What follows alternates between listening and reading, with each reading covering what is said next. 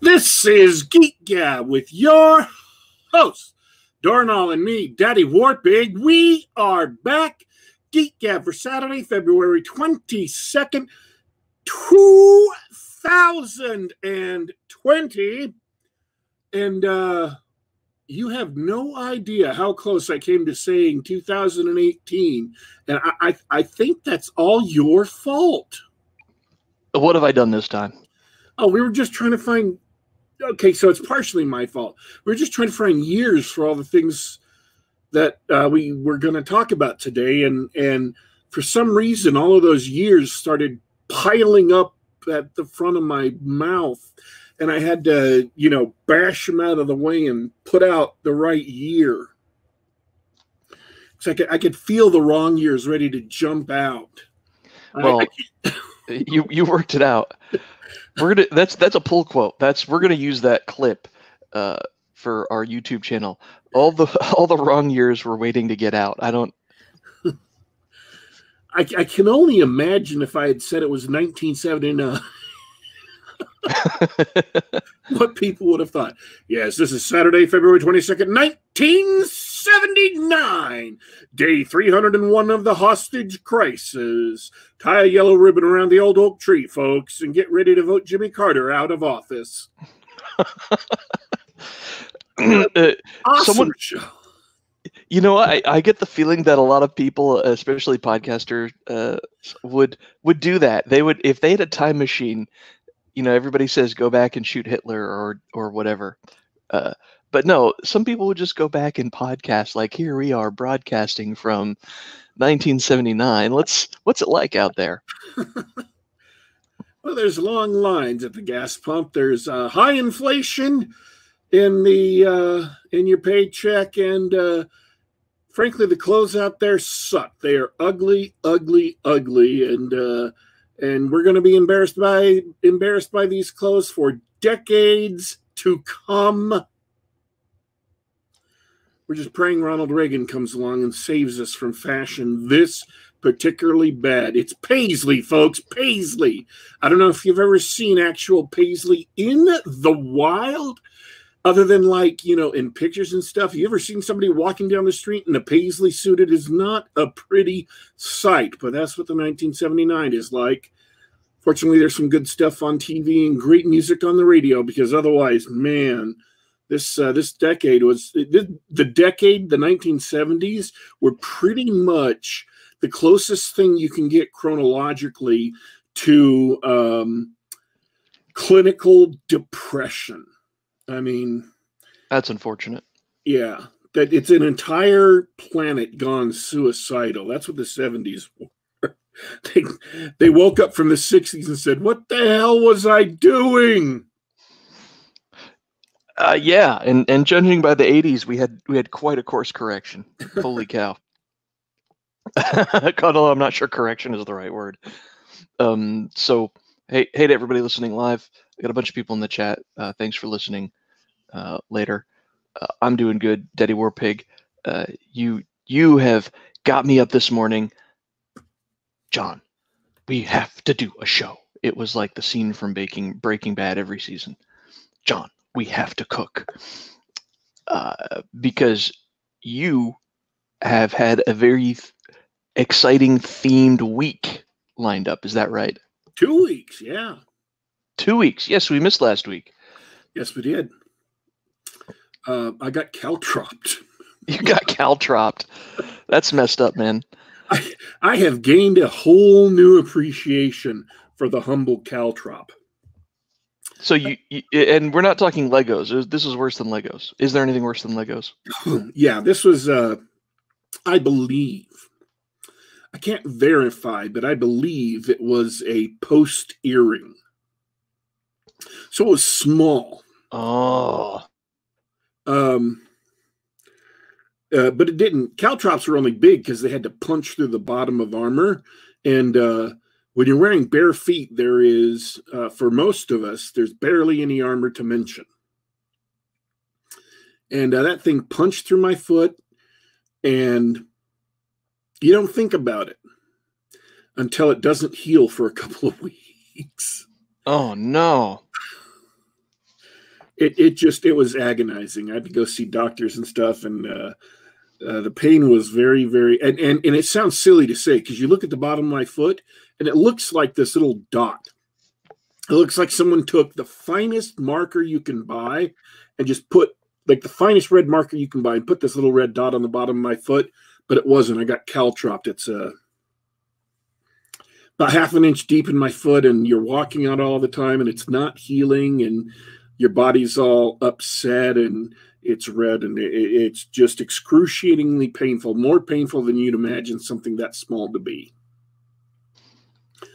I'm not trying to complain, folks. What I was actually trying to get to is I have gained a whole new appreciation for the humble caltrop, because you're in a dungeon, right? You're walking along, caltrops drop, you step on one, and it punches into the bottom of your feet. Now, here's the problem. And this is why you should send a very lavish Christmas gift to whatever cleric heals you. Whoever is in charge of restoring your healing, your hit points and closing up that wound, you should stay on their good side. Because you got a big hole in your foot now, or a small hole in your foot now, and it doesn't matter which. And you're walking through this dungeon, and you've got just on one side, you've got stagnant water, rocks with all kinds of slime and crap all over them, probably all kinds of effluvium and other poop. And then that's not even to mention all the nasty monsters that are there. You step in any of this, it gets inside the wound and gets infected.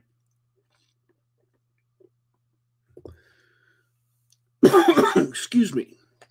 Got a little cold today, folks. And then all of a sudden you can't walk, or your DM pulls something cockamamie like, well, you know that puddle you just stepped in? Well, it's got a bunch of tiny black puddings in it, and now they're eating away at the inside of your foot. I thought you were going to go the other way, which is something woefully underused in most dungeon crawls, which is simply disease and infection. Yeah. Absolutely brutal.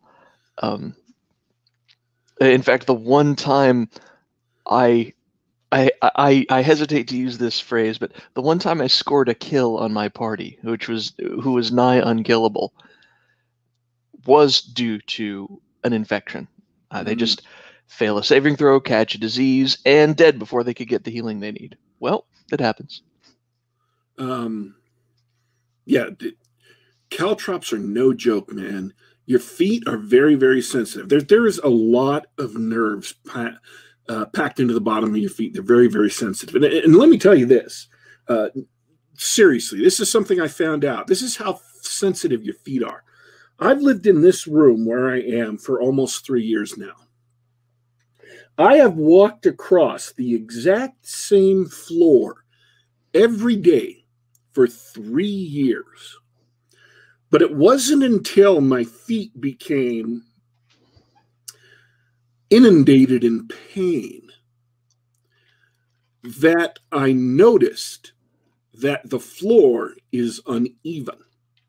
That what in fact had happened in this room, this is originally one of those small houses, those 2-3 room houses built on giant concrete slabs, is they hadn't smoothed out the slab and then laid down the room. They just threw down carpet, apparently, just threw down carpet on top of the slab, and it's very, very uneven.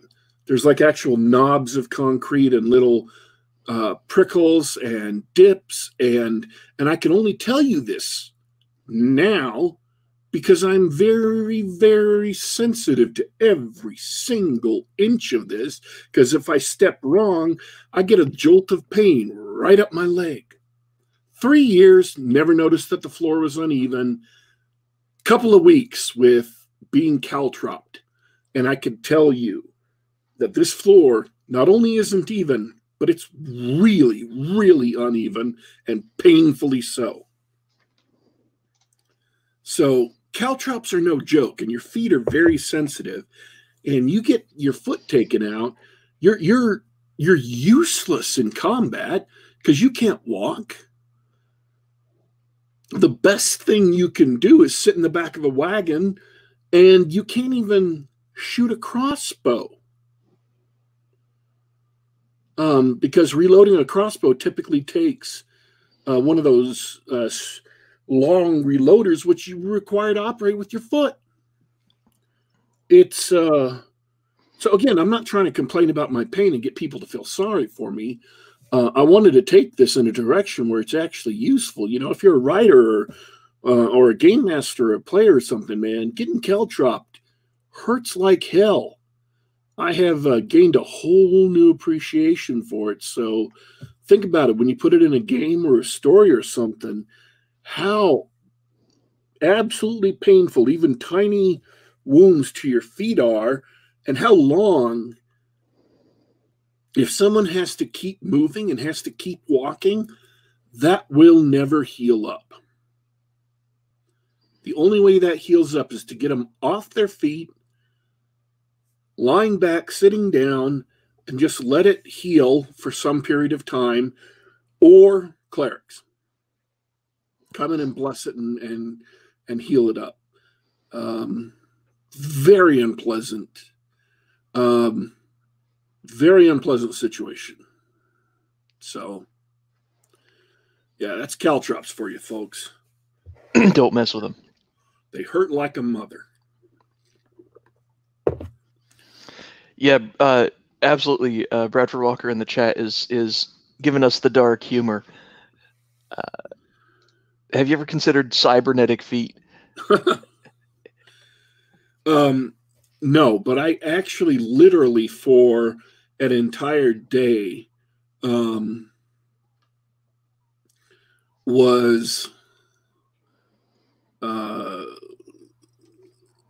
wishing that I could get my foot amputated. Wow, that kind of pain. Now I don't want to say that because. Well, I mean, and that was one of the things when you told me about it earlier. I was concerned because, you know, the specter of diabetes and your foot not healing. I went, uh-oh, that could go really bad. And I'm thankful it didn't. So, and I know there's exactly one person in our audience who had to have their own foot amputated. So I'm hesitant to broach that subject, but seriously, that's how bad the pain was. I'm like, if this doesn't stop, I just want them to cut it off because I'm done with this. All right, let's move on to something cheerful. Yeah, this is supposed to be a fun show, man. I'm bringing us down. That sucks. Well, no, unfortunately, I think we're going to continue with the darkness because I believe today's theme is vampires.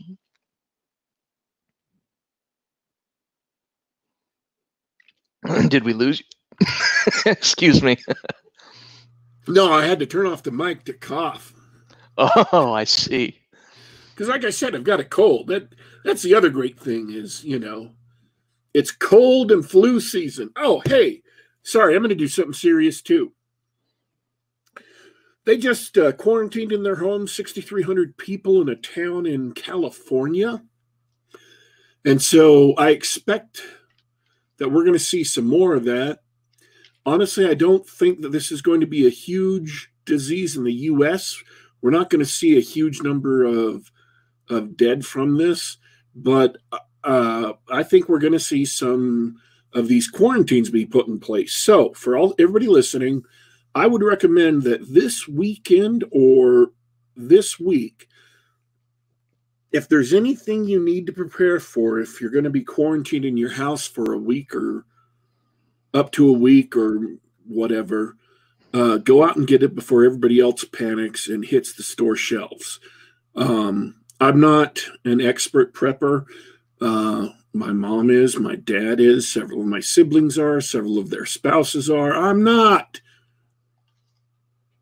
You may tell I have a great family around me. Whatever it is for you, dried soup, bottled water, whatever it is that will help you endure for a week or so, maybe 2 weeks, I don't know. And that will continue to be useful after, or if the quarantine doesn't hit you, or after the quarantine's over. Go out quietly, just pick it up, bring it home. If it's useful, if the quarantine doesn't hit you and it's still useful, you haven't wasted the money. But if the quarantine does hit you and you have it, then it'll be absolutely invaluable for you and your family. And if you get it now before people start panicking and grabbing it, it'll be cheaper, and you'll be guaranteed to get what you want. So I would get that before shortages start popping up. Now, I may be completely wrong, and there may be no panic, there may be no shortages. This may just quietly go away. But like I said, that's why you buy stuff that's useful anyway, because then you've just got a little bit extra of some stuff that's not perishable, so you'll just use it, and you don't have to worry about it. Anyway, that's just a little bit of advice from me. Is it's possible there's going to be more quarantines. If there are more quarantines, it's possible you're going to need this stuff, and it's possible people are going to panic, and supplies like this are going to go fast. So just take a little bit of foresight and buy some things that are going to be useful to you anyway, just so you have them on hand in case this does happen. Be, prepared, don't panic. That's the motto here. I should go stock my fridge. I truly don't think this is going to be the apocalypse. I mean, we've heard people talking about Spanish flu and things like that, but in Singapore, the number of new cases is becoming fewer and fewer and fewer. So it looks like Singapore has gotten ahead of this. Our good friend Ben Chia lives in Singapore, and he relayed that news last night. So I think the United States can get ahead of this and keep ahead of this. I don't think we're going to be swamped, and I don't think we're going to be huge. I don't think this is going to be a huge pandemic that sweeps America. I think California might be in for a little bit more trouble than the rest of the country because of some structural issues in the state. I think certain other places might also be, but don't panic. And maybe I'm wrong. Maybe even this mild caution and mild suggestion is too crazy, too out there. It proves to be too overblown. And that would be great if what I'm saying right here is as mild and measured as it is, proves to be, way too crazy. I was urging people to do stuff in a panic by comparison to what actually happens. I just, do a couple of small things to make sure that you're prepared. And that's all I'm suggesting.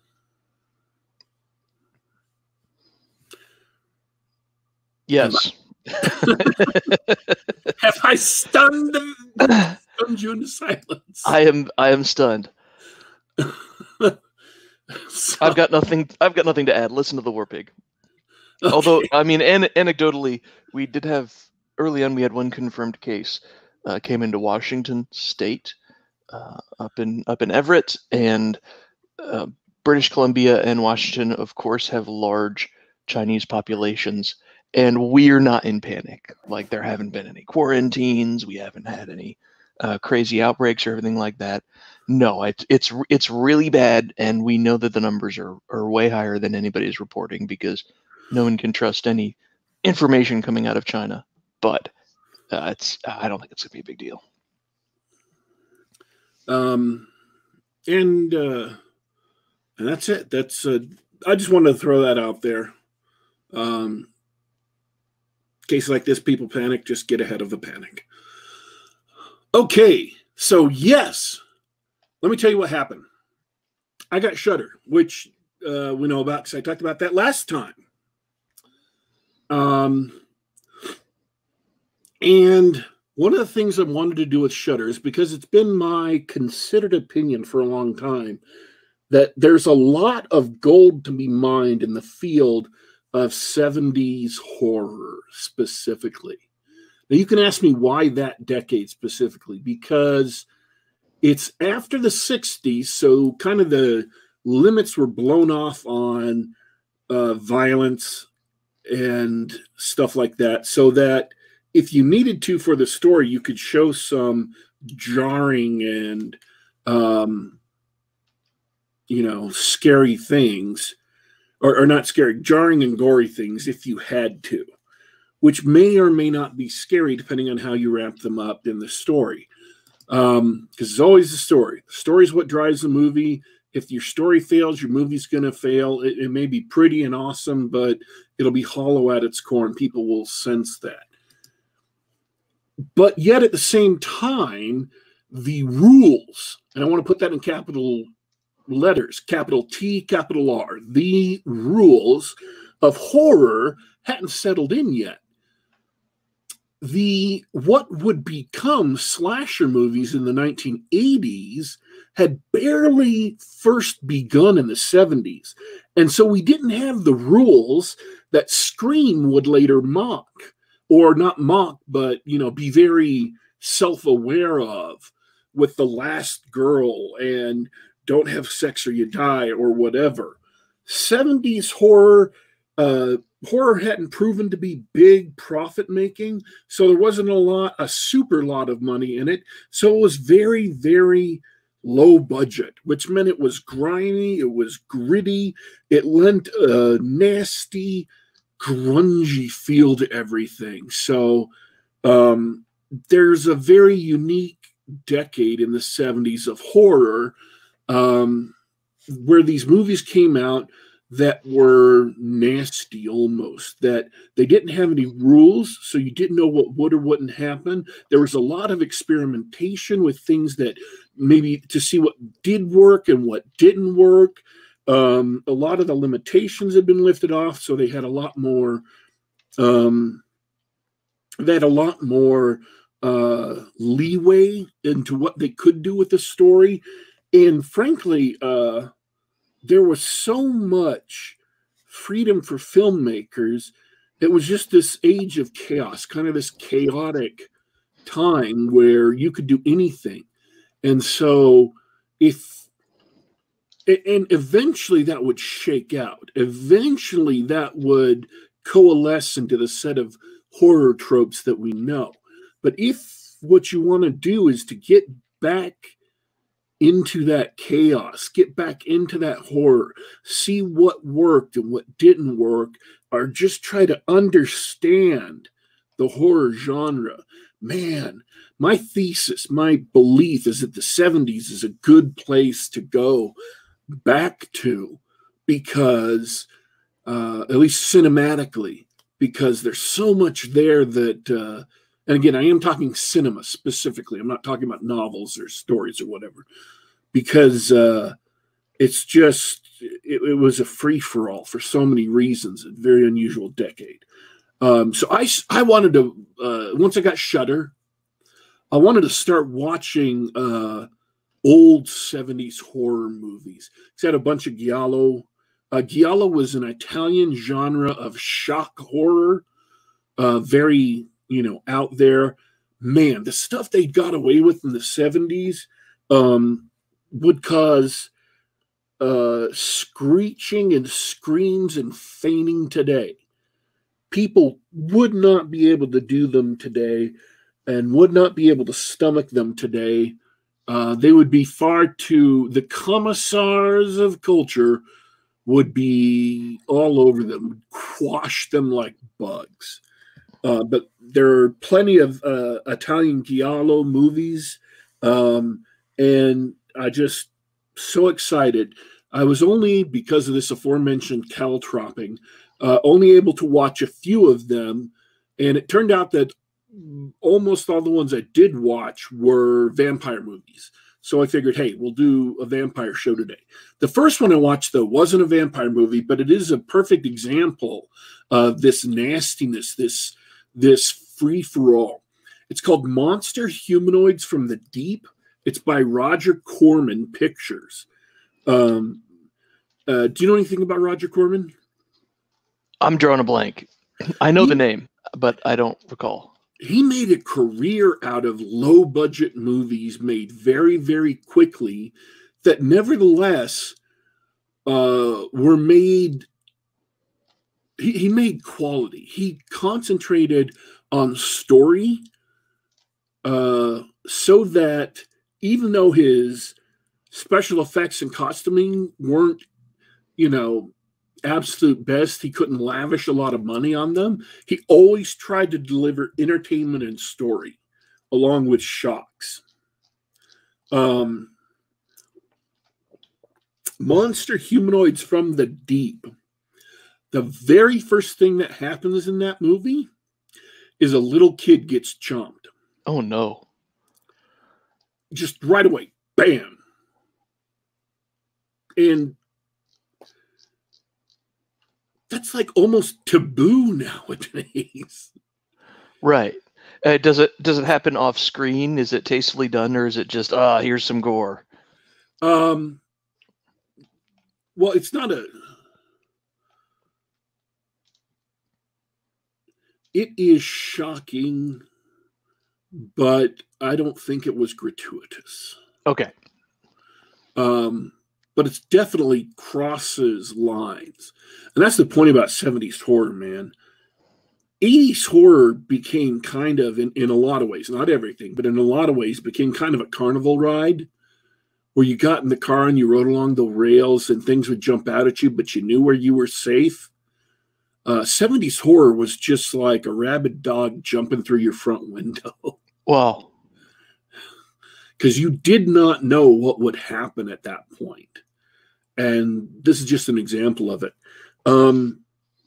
It's about humanoids who came up, who come down to this fishing town, and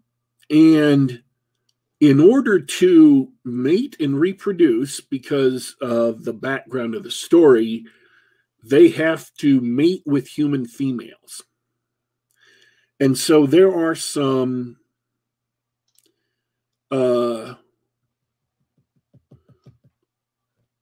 simulated sex scenes of aggressive interactions, aggressive involuntary interactions between these humanoids and females, if you understand what I'm saying. Mm-hmm. I think there's 2 of them. So, yeah, there's nudity involved, and they force themselves on a couple of women to reproduce. That sounds unpleasant. So, yeah, it's horror. It's horrifying. There were no rules in the 70s. Now, I'm not going to go out here and try to defend this in a moral or religious sense. It's not my point. My point is, it was the 70s, and horror could go in all kinds of places and do all kinds of things to horrify you. It wasn't just about making people scared. It was about making you revolted. It was about making you appalled, about crossing boundaries, things like that. I'm not trying to get all, fatuous and up my own arse about things. Because I really am fumbling around trying to understand horror well. That's one of the reasons I'm doing this. But man, I'm not saying I, love things like that in cinema, but I am saying I love the freedom that they had to shock people. I love the freedom that they had to push boundaries. I love the freedom that they had to horrify people. So I've gotten myself in a morass, haven't I? I'm going to let that one go. No, because I want to talk about The Last House on the Left. John Carpenter's movie from the 70s about a couple of girls who get kidnapped by hippies. A very shocking story, very much its own thing. Okay. That you couldn't do today because it violates, it crosses so many boundaries of what should happen and what shouldn't happen in horror movies. I love that they had the freedom to do something like that. The Texas Chainsaw Massacre, the original one, again from the 70s, or that era. And I love that they had the freedom to do something like that. I love that they had the freedom to do something wacky, like The Thirst, which is one of the movies that I wanted to discuss today. And we might as well do that now. The Thirst, completely mislabeled on the website, is about a lady who is kidnapped by a group of people who are all, there's like 70,000 of them worldwide, and they are all convinced that by drinking blood they can, they're not vampires, they're humans, convinced that by drinking blood they can stay young, gain power in the world, and gain money. And so they have set up these camps where they bring people in who go through the strictest of blood tests, and they take them through once a day, and they bleed them of their blood just like you would milk a cow. And it's kind of wacky. It doesn't fit any genre. It's not like any other movie. It goes on for about 20 minutes too long, and the guy who made the movie missed the perfect ending by a country mile. The lady they kidnapped, by the way, is a many, many, many times descendant of Count Elizabeth Bathory. But I love the fact that they had the freedom to try something like that. I mean, it didn't work perfectly, but they had the freedom to try something like that. I think it's David Cronenberg, and I'm kind of fuzzy-headed because I'm really sick right now, did a sort of, or it might have been John Carpenter, did a sort of, and I think it was called Rabid. I'm going to have to pause in my rant here. Did a sort of weird, 1977 Rabid. David Cronenberg. I'm right. I saw it like almost a decade ago now. Almost werewolf movie, but really, really strange. And it's almost a zombie movie, but it's completely its own thing. It's not like anything else. And he had the freedom to do whatever he wanted. So what I'm trying to say is not... It's just the thing I love about 70s horror is that you're going to find so many things that are so bizarre, that are so unlike every other horror movie you've seen, because that decade didn't have the rules that every other, that later decades have come to, that have become cliches almost. And I love the freedom they had, and I love the horror that they were able to produce. So I want to go on and talk some more about the actual movies itself, but that's why I wanted to dive deep into the old horror movies of the 70s, is because I want to drink in that that freedom to shock the audience, that freedom to take them to dark places where people, kind of understood that. And I, from what I understand, and I haven't done a deep dive on this, so I will apologize if I have missed it. From what I understand, horror wasn't necessarily big budget A-list movies. They were small movies shown on a double bill, the grindhouse thing that people talk about now, filling out weekends at theaters. And so they were meant to be shocking, meant to be transgressive. I hate that word, but that's what they were meant to be. But man, they're just some great. It's a great look at the underpinnings of horror. It's a great look at how and why horror is made, how and why horror is built, what works and what doesn't work. And I love seeing how horror operates without any rules on it.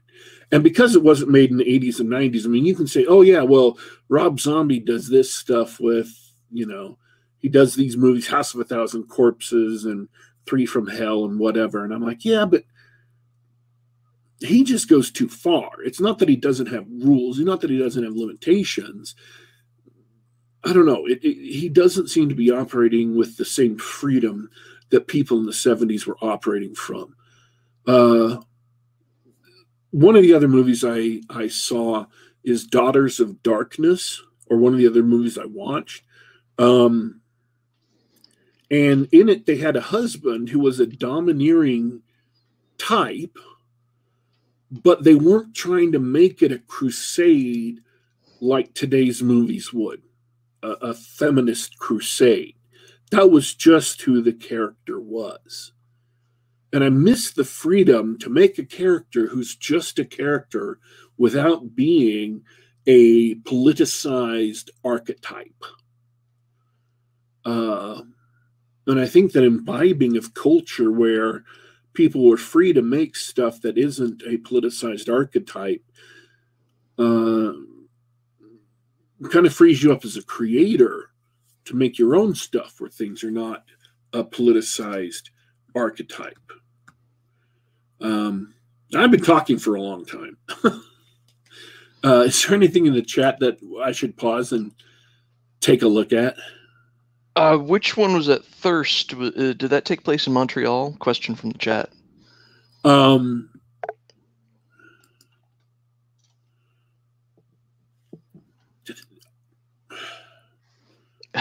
Stumped you.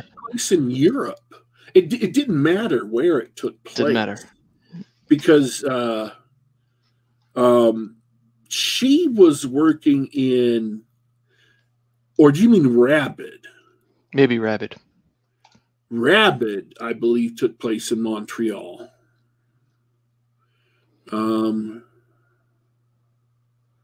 Yeah. Oh, okay. Rabid took place in Montreal. That's it. Everybody in chat is patiently enjoying your trip through the 70s. It's awesome, man. I have a question. Awesome. Yeah, go ahead. I have a question.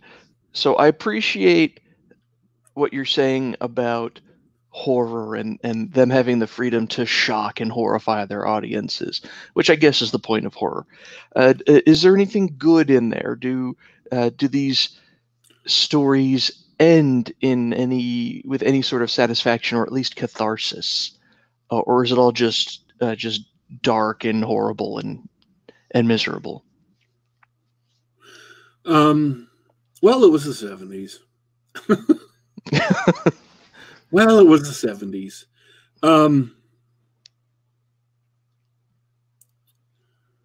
Monster Humanoids from the Deep ends with victory over the monsters, but then a twist ending sort of setting up a sequel bait, which is pretty traditional for horror now.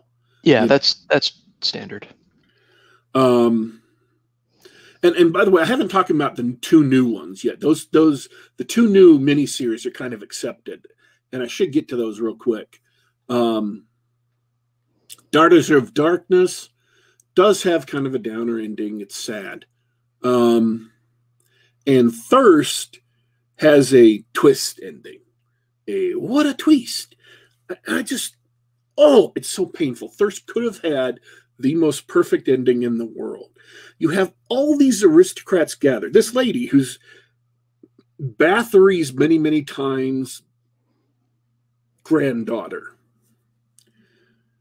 They had to kidnap her and are trying to brainwash her into reawakening her familial thirst because they believe, and this cult would have worked so much better if they had gone whole hog and portrayed them truly as the kooks they are, as people who were absolutely convinced that they were sane and rational, but they just aren't.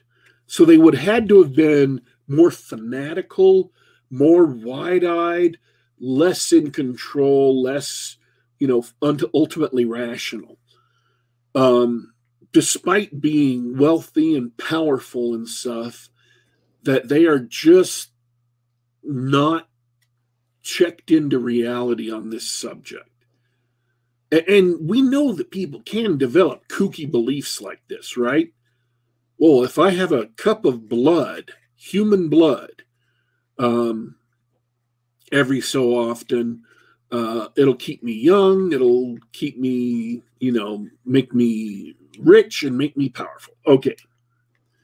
They needed them to be more fanatical, more wide-eyed and staring, more like other members of cults. They kidnapped her because they firmly believed in their cult ways that she has a familial thirst, that it's imprinted on her genetics because that's who her ancestor was, Elizabeth Bathory. And they had to brainwash her because she was adamant, absolutely adamant that she wasn't joining them. She hated them. She resisted them to the end. So they had to brainwash her finally into getting her to drink blood. And even up until the very end, when they have this gigantic ceremony, when they have one of their quote unquote donors or cows lying on a table ready for her to drink his blood, they put these silver vampire teeth in her mouth so she can bite and drink. She kept on snapping out of it, and they kept on having to recite to her, "Destiny, Kate, it's your destiny." Now, what would have been the absolutely most perfect ending in the entire world would have been at that point when she bends down with her metal teeth and bites into his neck and starts sucking his blood. It's for those teeth to fall out and real vampire teeth to come out and her to start attacking them. Because they awoke the thirst. Everything they've been fighting for the entire movie. Everything they've wanted. Everything they have been abusing this poor woman to awaken in her. Everything they've been striving to get. Finally awoken. What's there? And they were right. She has the thirst. But they don't believe in the supernatural. They don't believe in real vampires. They just believe that blood has this property. And they've tapped into something dark, ancient, supernatural, and evil. And now that it's awakened in her, it turns around and consumes them. And then, the movie's over and you hear screams of carnage and see blood splashing windows and stuff as they are consumed by that which they awoke. That's the perfect end to that movie. Justice being visited on these cultists, these nutbargers. And instead, the movie goes on for another 20 minutes and ends with this stupid twist. Spoilers for a, 79? So 41-year-old movie? Spoilers for a 41-year-old movie. It goes on and on and on, and then finally it turns out that the entire movie, or most of it we've been watching, was actually it was a kind of an Inception thing where it was even another layer of brainwashing, and she finally got brainwashed, yada yada yada. She wasn't really escaping, yada yada. Kind of a dumb ending. Yeah, that sounds like an ending that someone thinks up. Wow, that's clever, and nobody actually bothers to tell him that's really stupid. But I was eager for that other ending. I was waiting for it. I was like, dude, justice comes for the cultists. That is an ending. I was on my edge of my seat. I was ready for that, and then it didn't happen. I'm like, oh, that sucks. What are you people doing? Who wrote this crap? Thanks to IMDb, we know who wrote this crap. Yeah. So, yeah, that movie could have been epic. If the story had been better, that movie could have been epic, because that's a great tale, you know? Cultists, crazies, psychos, kidnap a lady who had, she went to her uncle's farm for the summer, and she saw him slaughtering pigs. And they bring this out. This is exposition. They bring this out. And the cultists are probing her, like, what did you see? What did you think? What did you feel? She's like, I felt revulsion. I hated it. I ran away, and they had them take me home. And they're saying, no, you didn't. You saw it. You loved it. It thrilled you. It excited you. And they're saying it was true. And you thirst for blood. And she's trying so hard to stay a moral woman, to stay away from drinking blood, to stay away from all these things. And they're just badgering her and badgering her and badgering her. And then at the end, when they finally break her down, she turns around and wipes them all out. That's a movie. That's a real freaking movie. That's a real freaking horror movie. Yep. And they get their comeuppance. I love it. Yeah. But that's not the route they went with. And that's why that movie deservedly is obscure. And by the way, the only way Shudder got me to watch that is by lying to me. Their synopsis on that movie was highly misleading. So, but it was a really weird movie, and it was nice not to know what the hell was going on. It was nice not to have any signposts. It was nice not knowing beat for beat what was going to happen in 5 minutes. Everything was bizarre. There were no rules. I didn't know what was going on. And sure, it didn't succeed, but hey, they tried something brand new. It was nice not having a screenwriter who just threw together a series of well-worn tropes, just followed all the rules. It was nice. So, yeah. That's it. That's all I got. Should we move on to the modern stuff? I'd like to hear your thoughts on the modern stuff. So, Age of the Living Dead.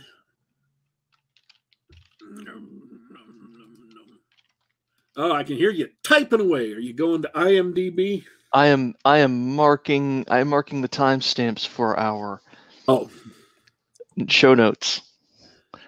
Do you remember several months ago I was talking about low budget fantasy movies that had satisfied me because I knew exactly what they were when I went in. There was like 5 of them in a series. I knew exactly what they were going in, and I got exactly what I thought I would get, and therefore I was perfectly satisfied. Sure. Well, the actress from those movies is called Nicola Posner. I assume I may be pronouncing that wrong.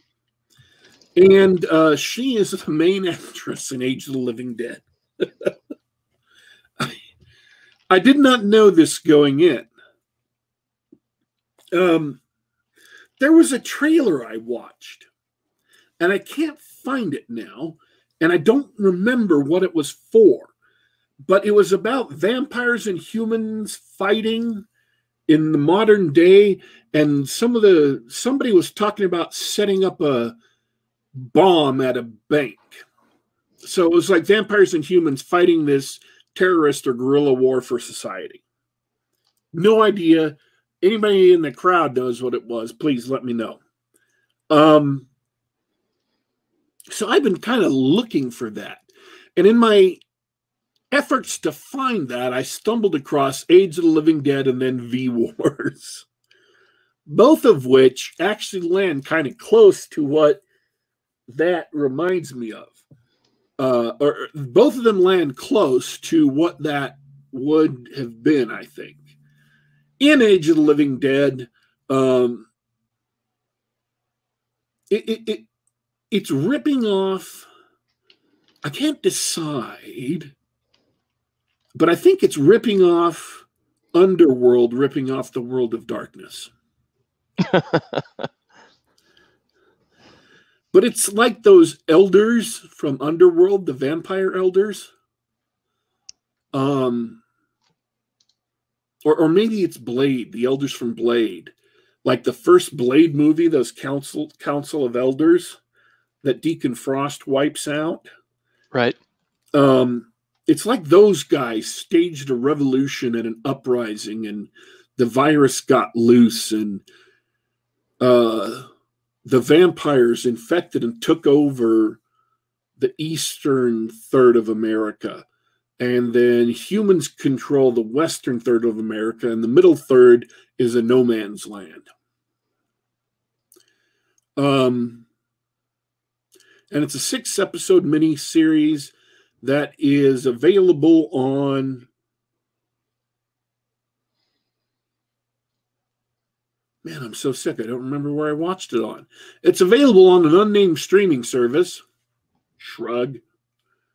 I think it was Amazon Prime. I'm 99.99% sure it's Amazon Prime. I'll just say it was Amazon Prime. So,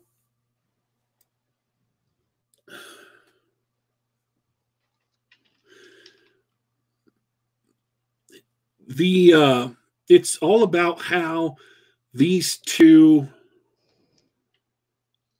nations now, or factions, are trying to fight to gain supremacy over the other. And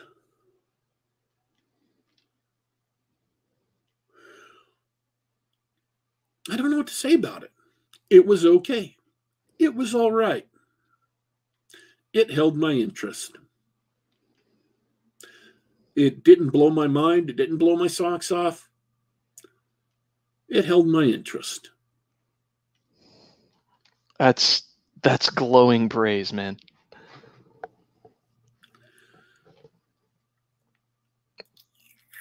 There was some genuine creativity involved in a couple of things. It wasn't all ripped off from other things.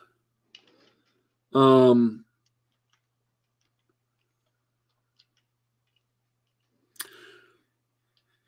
politics inside the vampire community were interesting-ish. I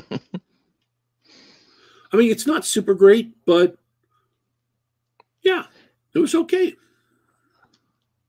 Did they do anything interesting with the vampire politics? Were there any plot twists or betrayals or anything? Or is it a straightforward? There were thriller. plot twists and betrayals, but they didn't revive it. They weren't.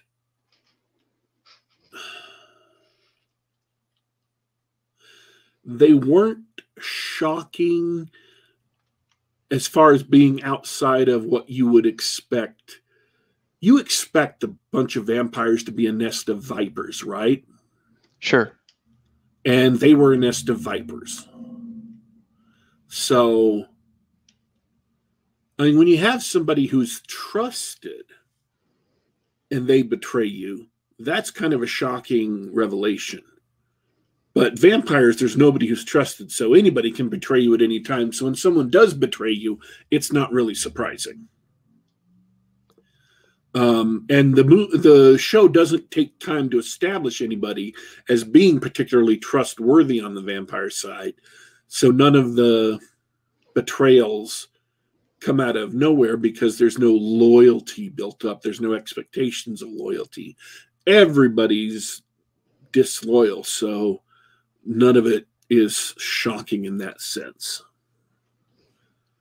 If you tell the audience that everybody's disloyal, then the audience is never going to be surprised when they betray their master because you knew they were a cold-hearted bastard from the beginning. There was some genuine creativity involved in it. And here's a little bit. Here's something I liked about it. Something creative. The humans are all jammed on the West Coast. There's about 150 million humans left, you find out. There's walls built on the northern and southern borders, and China and Great Britain patrol the seas. Anybody who tries to leave America gets sunk or shot down or whatever. And then they quarantine the country. They jam all radio signals. Nobody can leave. Nobody comes in. Everybody's just stuck there. They have absolutely locked the doors to America and thrown away the key. Now, eventually you get to see what's going on in the rest of the world, in London and things like that. And that's an interesting part. That's the interesting politics, is the politics of the international community. And when the Prime Minister of Great Britain decides to contact America, how fraught with tension that is, and how much other countries are going to be upset for him breaking the quarantine. The politics are interesting in America because they have a functioning president. They have a president, but not much of a Congress, and they have, a functioning military, but very, very few resources. They have bases inside, violating the treaty. The humans have bases inside no man's land where they're not supposed to have militaries. And that's actually an interesting plot point. They're preparing. They know the vampires are going to come for them someday. So they're preparing for it. They've built these underground bases, and they're slapdash affairs made from buried buried Connex containers, and they're staffing them with people and bringing in supplies and trucks and just getting ready for the day when the vampires are coming.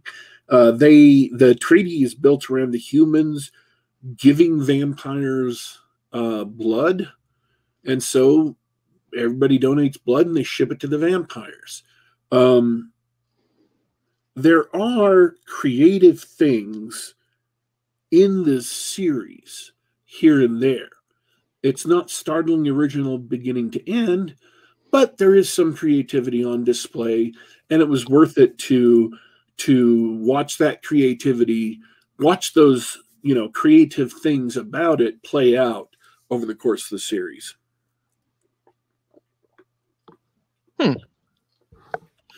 So it's all of the things that are kind of typical that they borrowed from other people are typical that they borrowed from other people, but there was some creativity involved. They just didn't copy everybody else and do exactly what everybody else is doing. So yeah, that's something positive. And it's not like I'm even, reaching for that. I mean, yeah, I liked some of the characters. They were fun to be with. Not all of them. Some of them got real tiresome, but some of the characters were fun to be with. And I liked having him on stream. Well, it's kind of a bare minimum for an enjoyable series. You have Yeah. to enjoy the company that you're with. So yeah. The rating it's got on IMDb is like 4.8, and I'd say about a 5 is pretty fair. I mean, that's a fair rating for it. It's not great. It's not terrible.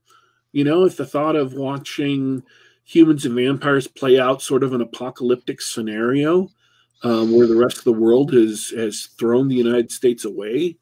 By the way, apparently this uprising happened in other places, but the only one we're ever told about is Russia, who apparently nuked their own territory to kill off the vampires so they could stay human controlled, which is a perfectly Russian thing to do. You could see the Russians doing that. That's a Russian thing. So yeah, I mean, they actually took some time and put some thought into, well, how did the international community work behind this? They weren't lazy. It's not a lazily made show. It's a low budget show, and maybe the people weren't the top tier of talent, but it wasn't a lazily made show. The people who are making it genuinely tried their best to make something entertaining, and that always has merit in and of itself. They may not have succeeded as much as people who had more money or who had more talent, but they tried really hard, and they scored some successes in it. So that's Age of the Living Dead. All right. The Wars. V-Wars, huh? Yeah, it's a Netflix. And this time I'm absolutely for sure Netflix. It's on Netflix. If you have Netflix, you can go to Netflix and watch it on Netflix. 100% sure this time. That's a bad sign. Netflix doesn't have a good track record so far. It's actually pretty good, but it's marred by one fatal flaw. V-Wars is based on a book series called V-Wars. Shockingly enough. I bet you didn't see that coming. Blew my mind. The V-Wars book series is a shared world book, shared world anthology, where one author set it up and a bunch of other authors write short stories set in the world, and then you package them up in a paperback and sell them. Well, when you start this kind of thing, you have a story that sort of sets up the world. And the V-Wars series, season 1, just feels like that first story stretched out to 10 episodes. Oh, so typical Netflix problem. It's the origin story of the setting. Yeah, they do this every time. Every series that I've seen. They did the same thing with Man in the High Castle. Was that Amazon?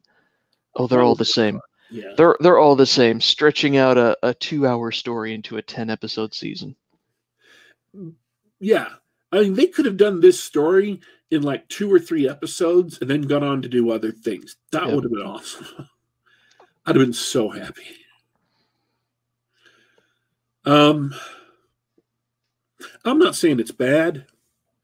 I'm really not. I'm just saying that I am. It's bad. Seriously, if that's what you have to say about it, not gonna mince words. It is not worth your time. If they did one of those things where they stretch out a story over 10 episodes that should have been 1 or 2, it's bad. I eagerly await to hear what redeeming qualities it may have, but those qualities aren't going to be enough unless they end with, and then they deposit $10,000 in your checking account. Then it becomes good again. That is your challenge, Daddy War Pig. I'm not going to do that. I'm just going to tell you what good stuff there was about it. Okay.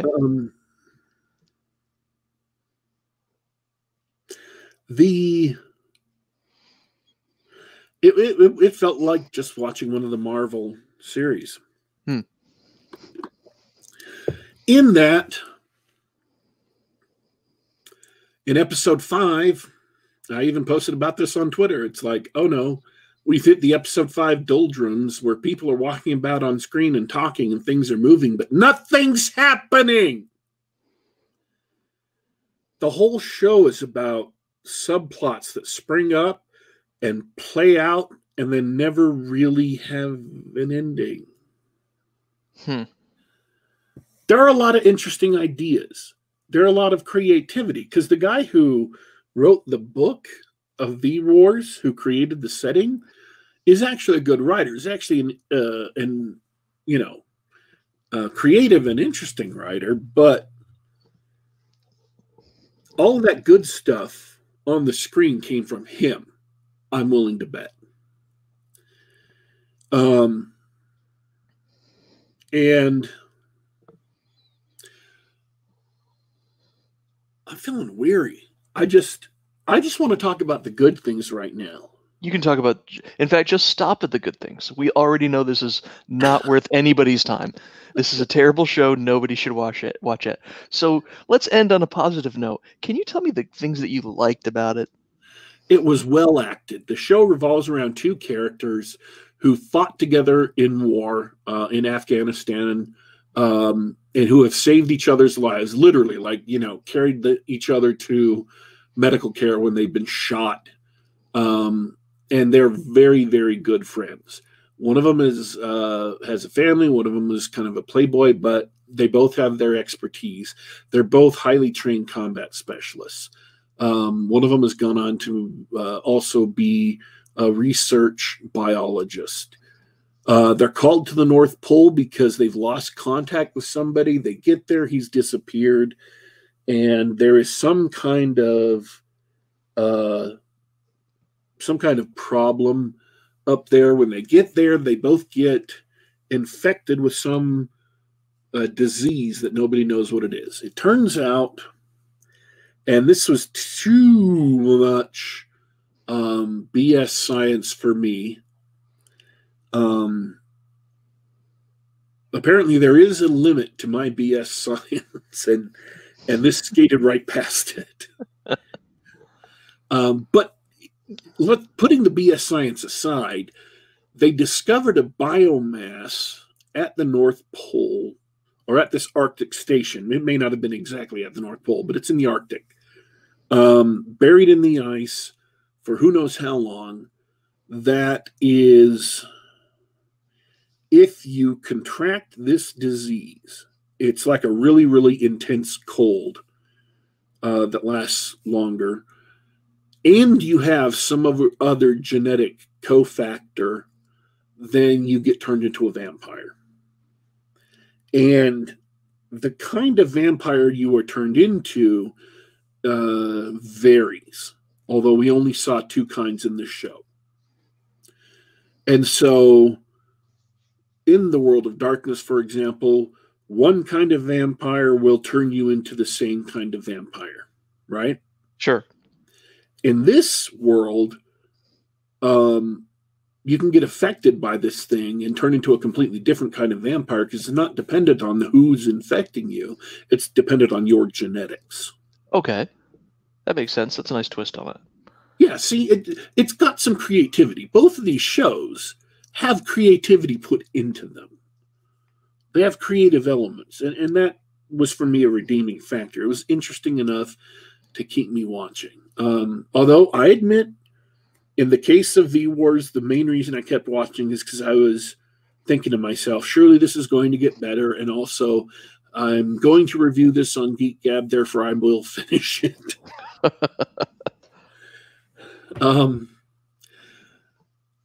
And so they bring it back, and it turns out it's absurdly easy to spread. And so people start converting all over the place. Like, literally, they put it down to prions. Okay. Which are tiny misfolded proteins in your brain that cause bovine spongiform encephalography, which is mad cow disease, and also Creutzfeldt-Jakob disease in humans. And there's absolutely no way they can enter into your cells and change your genetics and also your body. That's just not how proteins work. But hey, no, we're putting the bad science aside.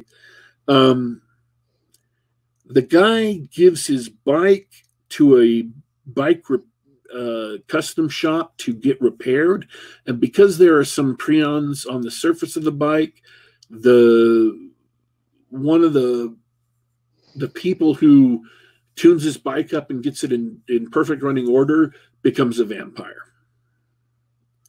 No bite, no blood, no nothing.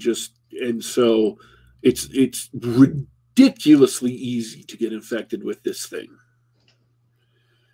So the two friends, one of them becomes a vampire and the other one doesn't, and the tension in the rest of the show is between the one guy wanting to save his friend because he keeps on telling him, this isn't you. This is the disease. You go psychotic when you're hungry. You black out. You can't even remember what you did. That's not you. That's the disease. Come and work with me. We'll find a cure, and you won't have to worry about it. And then the other one, who is kind of dragged into a leadership role with the vampires who are spreading and gathering and things like that. So the dynamic between the two is interesting. The two of them, actually, most of the cast does a good job acting. And most of the characters are decent characters. None of them were as fun as some of the characters in Age of the Living Dead.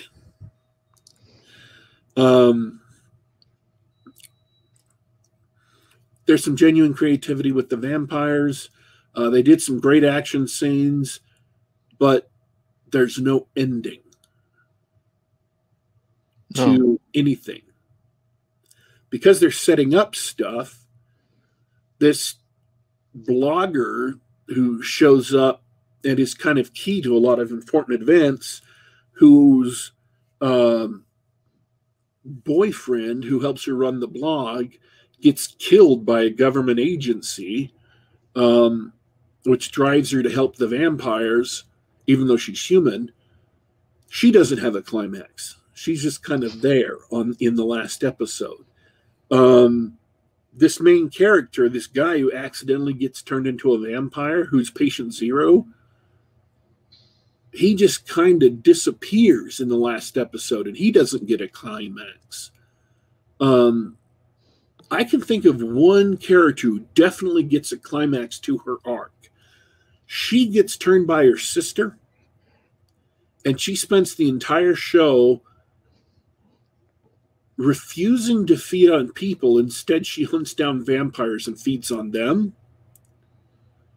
She turns in her sister to the government, but the government botches the operation, so her sister escapes.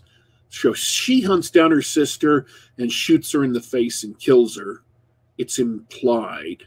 So she gets a nice climax. Her character growth, character arc comes to an end. But really, everybody else is just being set up for future shows or for future stories, whatever. And so all of the stuff we watched earlier, none of it turns out to matter in this series. It will only turn out to matter if they produce another season.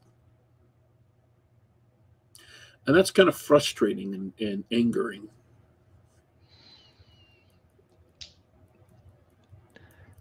Yeah, that's a shame. And it sounds like that's the reason for how long it is, that they get a bunch of writers in the room. Instead of telling a story, they want to set up a mystery box series.